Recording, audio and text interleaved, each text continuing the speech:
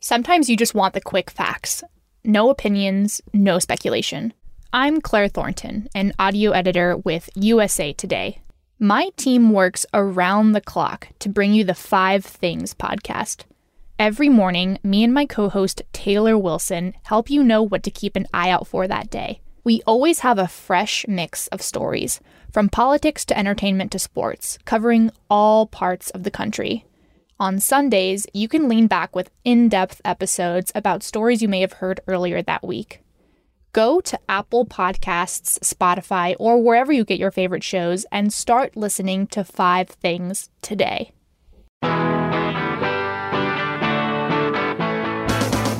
Inside Florida Politics, powered by Gannett.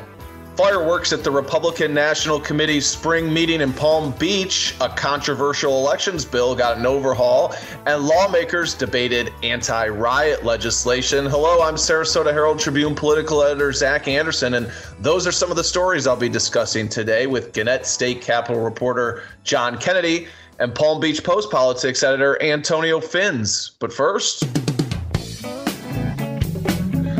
get some numbers out here. Gentlemen, John, how about you? You got a number for us today? I do. Zach, I'm getting a little liberal. I can still say that here in Tallahassee. With my use of decimal places this week, my number is 5.14. 5.14. All right. As George Bennett used to say, decimal places are allowed. How about you, Antonio? Hey, you know what? I'm going to be conservative. I'm going in light of the GOP retreat this past weekend. So I'm going with just a simple 7. Okay. I don't know if my number has any partisan connotations here. I have an 18. Remember those numbers, folks. Write them down. We will tell you what they mean in Florida politics at the end of the show. Well, the first Republican National Committee meeting after former President Donald Trump was defeated and the GOP lost the Senate wasn't the moment of GOP introspection that some might expect. Instead, during a speech at his Mar-a-Lago estate in Palm Beach, Trump lashed out at Senate Minority Leader Mitch McConnell, highlighting continued tensions in the GOP between the MAGA faithful and lawmakers such as McConnell, who rejected Trump's final effort to overturn the election and held him responsible for the January 6th insurrection at the U.S. Capitol. Yet even after Trump ripped McConnell, Florida Republicans were eager to rub elbows with the former president. Senator Rick Scott gave Trump an award, and Governor Ron DeSantis spoke at the event and golfed with Trump later. Antonio, it still seems like Trump is in the driver's seat when it comes to the direction of the GOP. Yeah, Zach, former President Trump seems to have pretty much control of the Republican Party, especially here in Florida, that's for sure. Now, but I'm not so sure what that means exactly, though, because it is far from certain what direction the former president wants to take the party.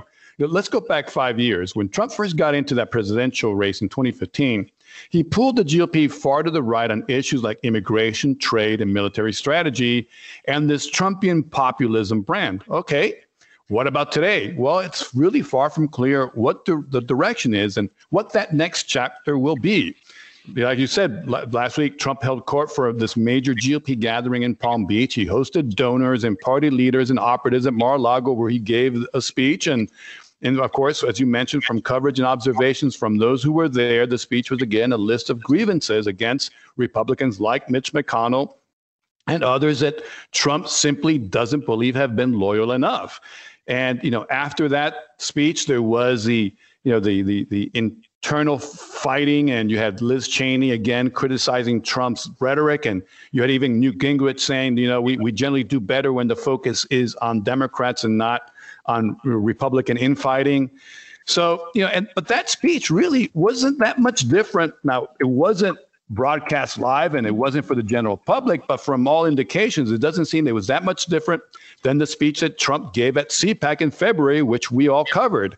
And there he sounded, some of the so-called greatest hits compilation of his rally speeches from the 2020 campaign and the administration achievements from his one term in office, again, coupled and interwoven with renewed claims of election fraud, was still baseless, and which have now been collectively dubbed the big lie.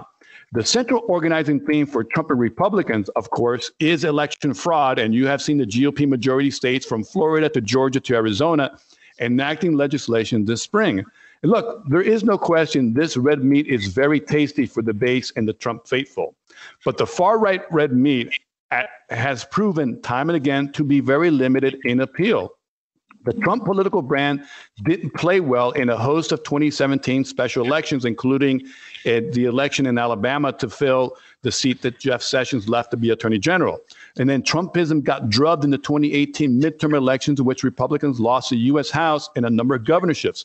Zach, we covered that election and his rallies, and the president made that midterm election a referendum on his administration, and the result was not good when the voters had their say. Then Trump lost the presidency in 2020, and then Republicans lost the U.S. Senate majority in January of this year by losing 2 runoff elections in Georgia. The response from Trump and the GOP has been to claim election fraud, which they have failed to prove. Now, the reality is that the election fraud big lie is simply denial of the obvious.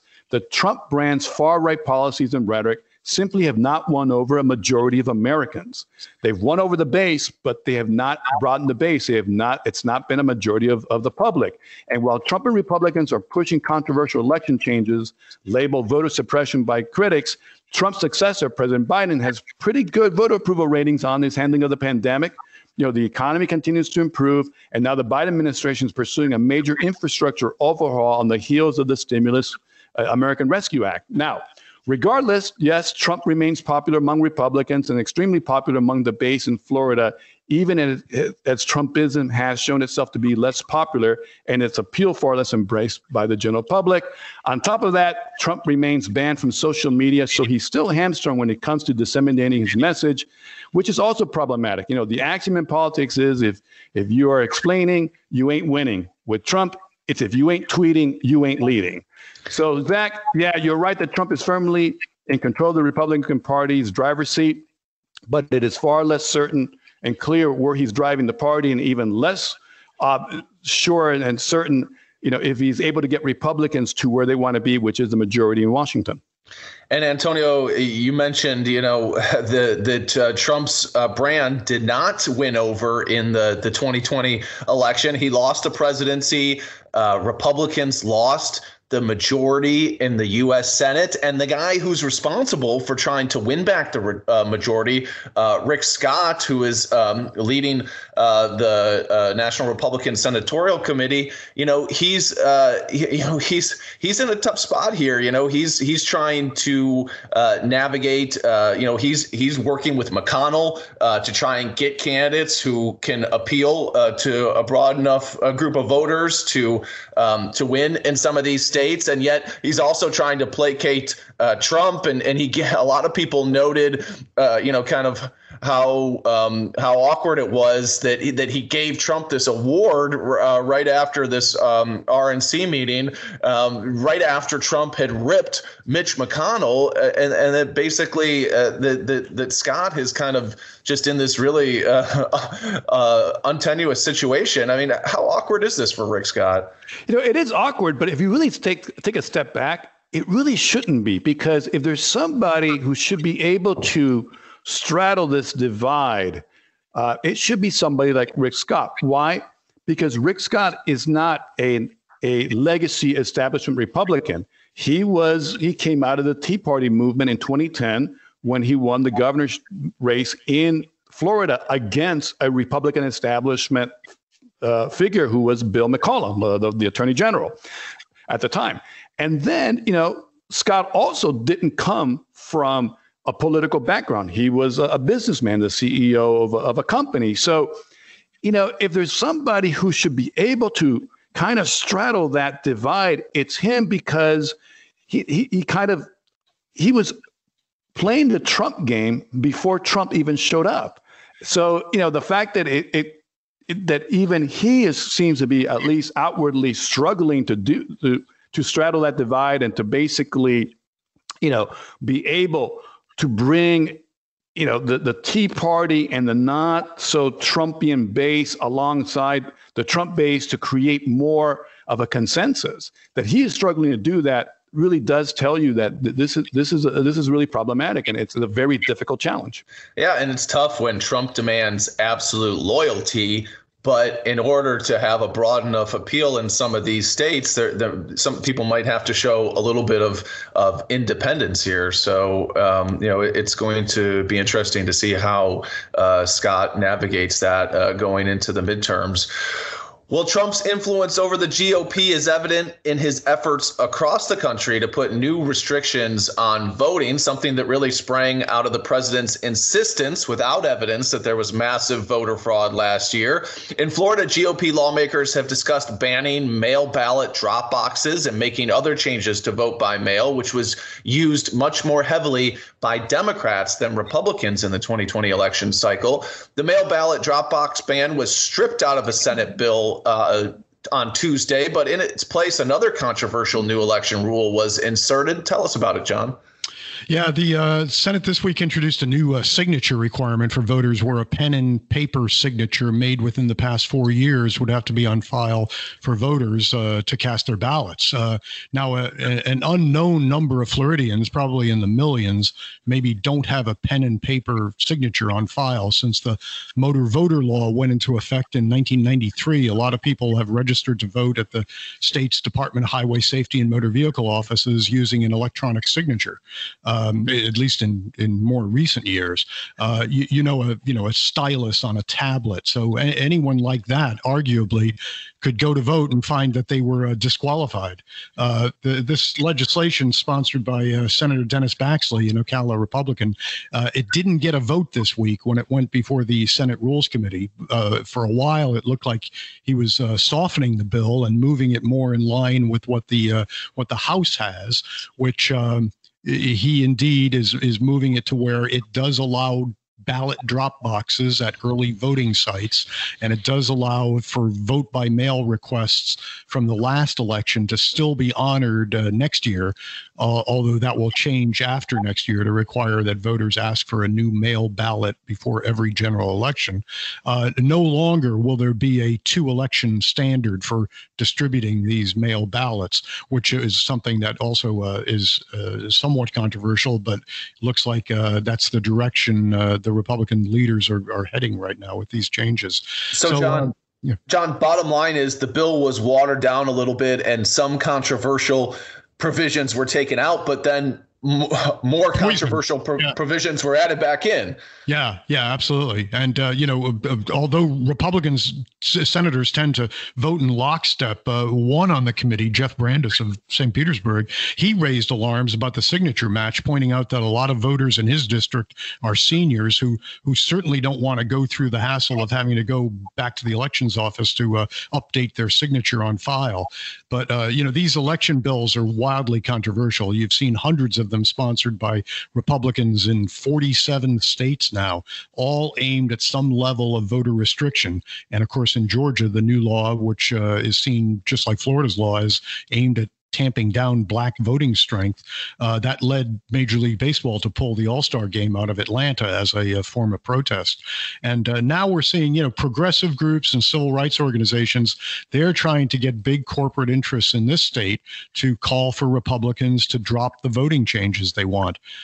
Governor DeSantis, of course, joined what has become a Republican mantra right now for businesses to not get involved in this. Mitch McConnell, the Senate minority leader, said that businesses need to stay in their lane, although that lane also still seems to include pumping a lot of money into campaign contributions for politicians. But this legislation is certain to get somewhat repaired in this session's closing weeks here, and it's going to pass. Then we'll see what the courts say about it, because it's certain to be challenged under the nation's voting rights laws and possibly, free speech issues too. John, another interesting change that was made to this bill in the Senate was an amendment that was put forward by a Democrat that would make it harder to run as a third-party candidate.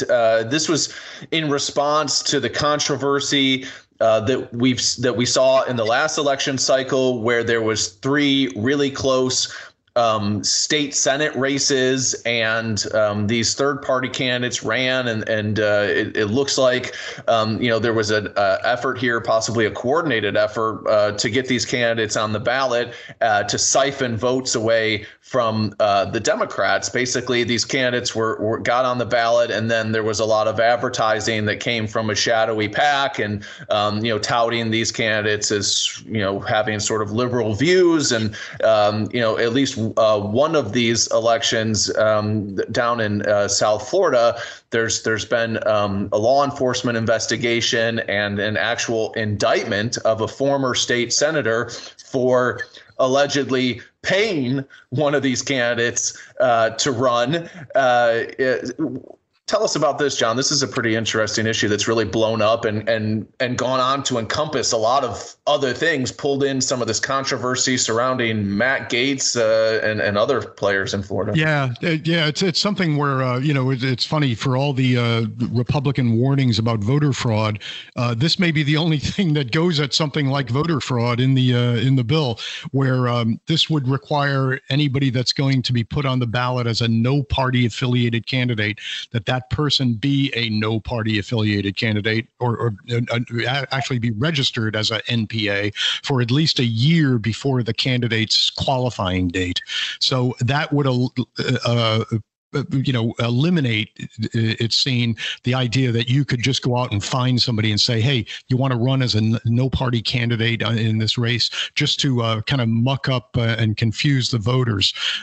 You can't get somebody that easily as what it seems to be alleged right now against former state senator Frank Artilles, who is under fire in Miami for getting a same name candidate as the Democratic state senator to appear as a no party candidate on that ballot.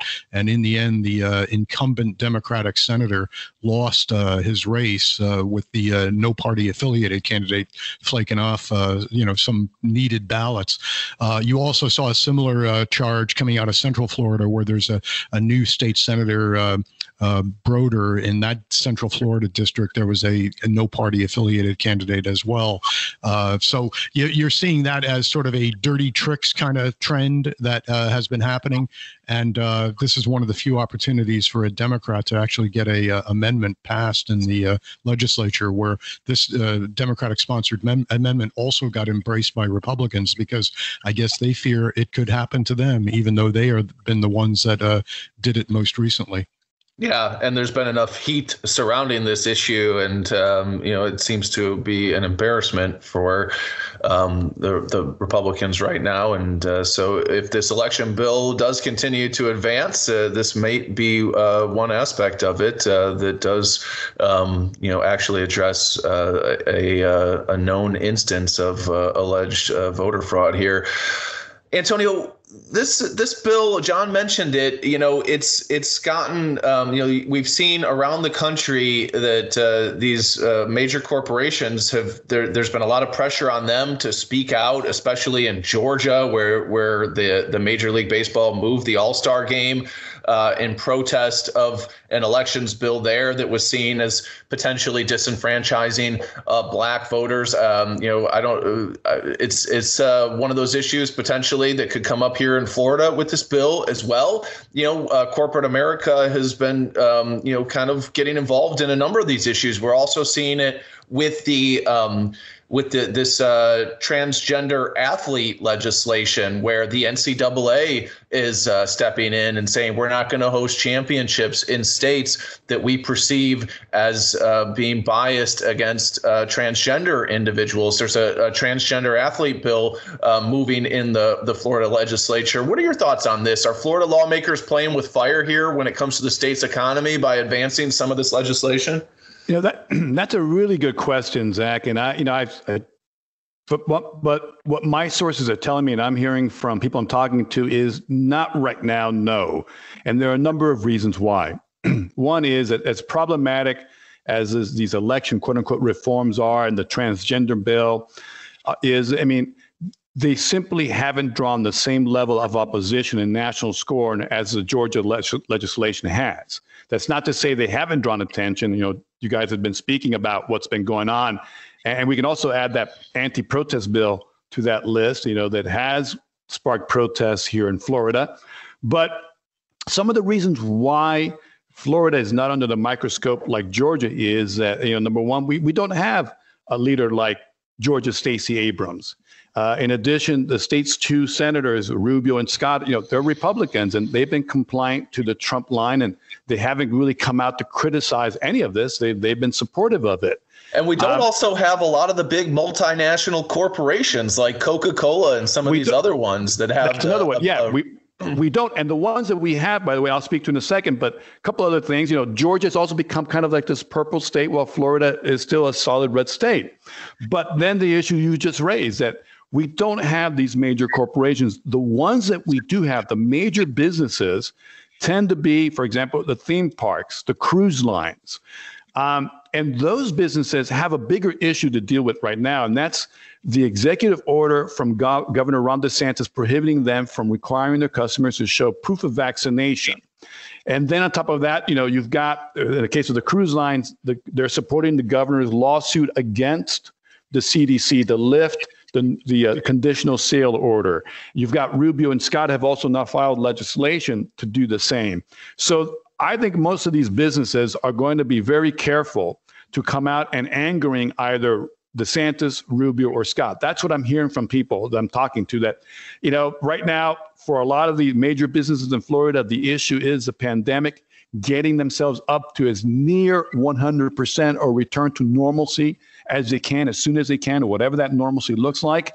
Even with the COVID lawsuit protections the legislature just approved and the governor has signed into law, it's still the biggest issue on their plate. They're not going to get out there like a Major League Baseball, get in front of the train here. Now, the danger I am hearing from a couple of people who've pointed this out is something that you guys just alluded to, and that is, the Matt Gaetz situation. As you guys talked about, the Pensacola, Republican firebrand is not only is it reportedly the subject of this investigation by federal authorities, about, shall we say, his dating and social life, but now there are also these questions about the role that these sham candidates played in Florida legislative races last fall. And these questions are being raised about a certain role that political action committees may have played in perhaps funding those candidates, which would be illegal. And that is kind of the realm that you're starting to hear the name of Congressman Gaetz come up. So far, as you guys noted, the only allegations of wrongful conduct have come up in Miami-Dade, where the former Republican State Senator Artiles and a Boca Raton resident named Alex Rodriguez have been charged in a case in which Rodriguez ran as a shill candidate, allegedly backed by Artiles, and in fact helped defeat the incumbent Senate Democrat in that race.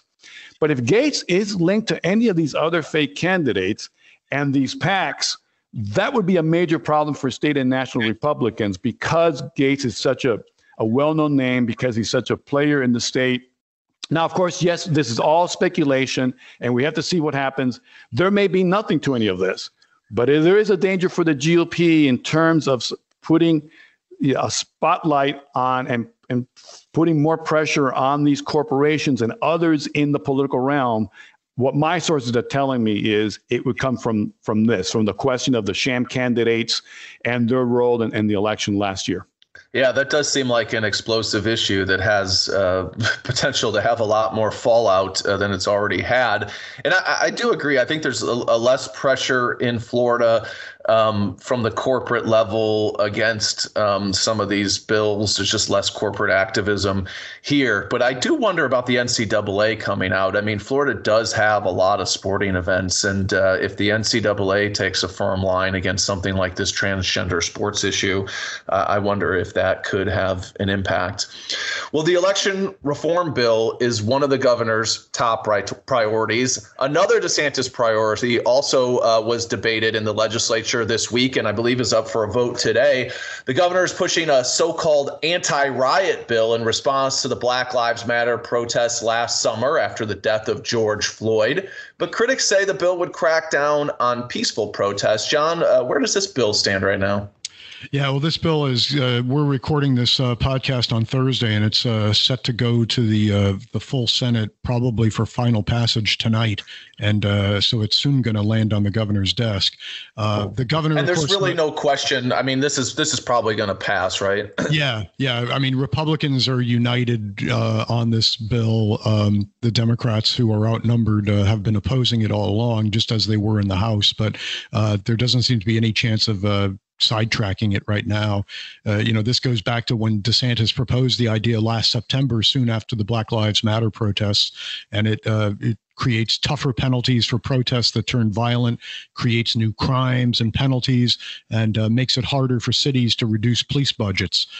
There have been hours of debate about the what ifs of this bill, how people can be subject to serious criminal penalties just by attending an event where a couple of people go out of control, how it invites police to overreact, maybe more so to minority protesters than white protesters. What's considered a riot, kind of ill-defined in the bill. Why cities can't decide their own policies when it comes to how much money they want to steer into law enforcement. It's been maybe the most divisive bill of a very divisive legislative session, but Republicans have locked arms in support of it, and Democrats have opposed it, but they don't have the numbers to stop it.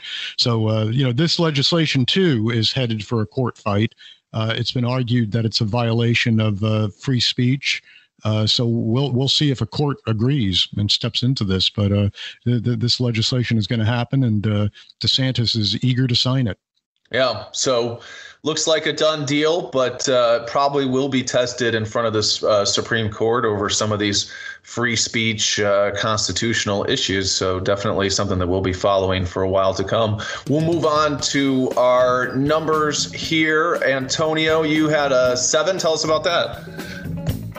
Yes, gentlemen, 7. That is a number that stands for the number of justices on the Florida Supreme Court. Now, we don't talk very often about the third branch of Florida's government, but it does play a very important role in Florida politics and governance. The Supreme Court weighs in on some of the most critical issues in state government and society, things like school vouchers and the death penalty.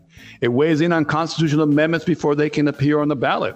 And soon we have to decide some of the key issues that we've been talking about, like the elections legislation and the anti-protest bill. But this month, on April 7th, to be sure, the justices heard a, more unusual case, a more atypical case. That would be Haver versus the city of West Palm Beach. It's basically, as reported by Tony Doris of the Palm Beach Post, a dispute between neighbors over yard decorations, including lots of flags, a stuffed teddy bear, and even a singing Santa Claus described in legalese as a quote-unquote sound-emitting Christmas decoration. Now, you may ask, why did this end up before the Supreme Court? Well, because the Haver sued the city of West Palm Beach for not enforcing its codes, not so much about the yard decorations, but by then alleging that the neighbor, the offending neighbor with the yard display, was also running an unauthorized nursing home with 2 residents who, quote-unquote, sat on the porch smoking cigarettes and talking loudly in Spanish. So yes, at the end of the day, what the 7 justices of the Supreme Court will have to decide really does come down to a feud between neighbors. Now, before you scoff at this and say, what a waste of time, and call this a frivolous distraction for Florida's High Court, let me just say that what is unusual isn't that this case ended up before the Florida Supreme Court.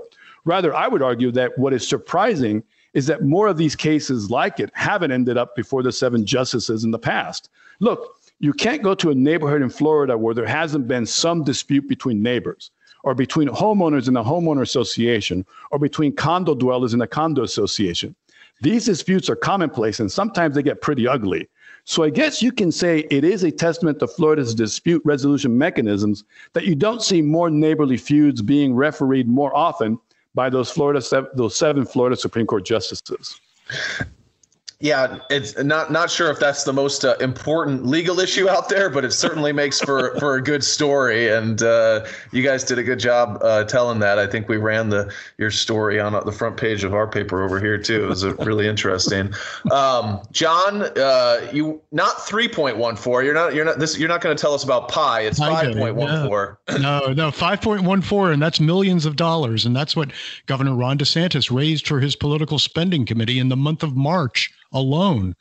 The aptly named Friends of Ron DeSantis raised far more in March than either the state's Republican or Democratic parties did for the entire first quarter of 2021. And, it's also 34 times, I did the math, 34 times what one of his likely reelection rivals, Democrat Nikki Fried, the state's Democratic agriculture commissioner, that's what she raised in March. So she's far eclipsed by DeSantis's fundraising right now. So when the legislature is in session, members of the House and Senate by rule are not supposed to raise money, or that's designed to tamp down the appearance that they actually advance legislation based on campaign contributions. Shocking, even though we know that that's very often true. But the governor doesn't have that fundraising ban, so he's been going great guns, and helped by a recovering economy, which helps even big donors, individuals and corporations, feel a little bit better about cutting checks. The monies come from some familiar Florida sources: Associated Industries, the big industry lobby, JM Family Enterprises, the car dealers, First Coast Energy in Jacksonville. They're all among the donors, and of course his fundraising has probably been helped by being in the news some nationwide. March, it was, remember, he had a February appearance at the Conservative Political Action Conference, where he was helped by a member survey that showed him a presidential favorite in 2024. And since then, he's been battling with 60 Minutes and YouTube, the kinds of high-profile conservative fights that earn him some cred on Fox News. So something tells me the money will keep flowing his way. In March alone, he almost doubled his year-to-date fundraising, which now totals more than $9 million. So for a guy who's not yet officially running for re-election, it sure looks like he's ready to do so. He's at least got the bankroll for it. All right. Ron DeSantis rolling in the dough as he rolls towards re-election. My number is 18, as in it was 18 years ago that Miami Congressman Mario Diaz-Balart was first elected. The death of Florida Congressman Alcee Hastings, who served for 28 years and was the most senior member of Florida's congressional delegation, got me thinking about who the most senior Florida member is now, and that is Diaz-Balart, a Republican who was first elected in 2003. After Diaz-Balart, it's Democrat Debbie Wasserman Schultz, who has served for 16 years, and after that, it's a tie for third place between Vern Buchanan, Gus Bilirakis, and Kathy Castor, all of whom have served for 15 years after first being elected in 2006. Why am I talking about this? Well, Congress is a very seniority-driven institution, and longevity can be really important for things such as securing committee chairmanships, which is why Buchanan may have a chance at chairing the powerful House Ways and Means Committee. Buchanan is vying for that post. The Republican ranking member on the committee, Kevin Brady, recently announced that he is retiring. California Congressman Devin Nunes is next in line in terms of seniority on the committee among Republicans, but Buchanan is right behind him. And chairing committees is not strictly based on seniority, although it helps a whole lot. So it's possible Buchanan could leapfrog Nunes to become the chair if Republicans take back control of the House. And that would make Buchanan the first Floridian to chair Ways and Means in 26 years. And probably it would also make him the most powerful Floridian in Congress, considering that Ways and Means oversees everything from taxes to Medicare and Social Security. Buchanan's aide did tell me that he's going to compete for the chairmanship, but it's no sure bet. Nunes is a pretty prominent member of Congress, and Republicans very well could find themselves in the minority again after the 2022 midterm election. Well, that wraps up another episode of Inside Florida Politics. I want to thank our audio production guru, Thomas Cordy, and thanks to all of you for listening. Stay safe. We're out of here.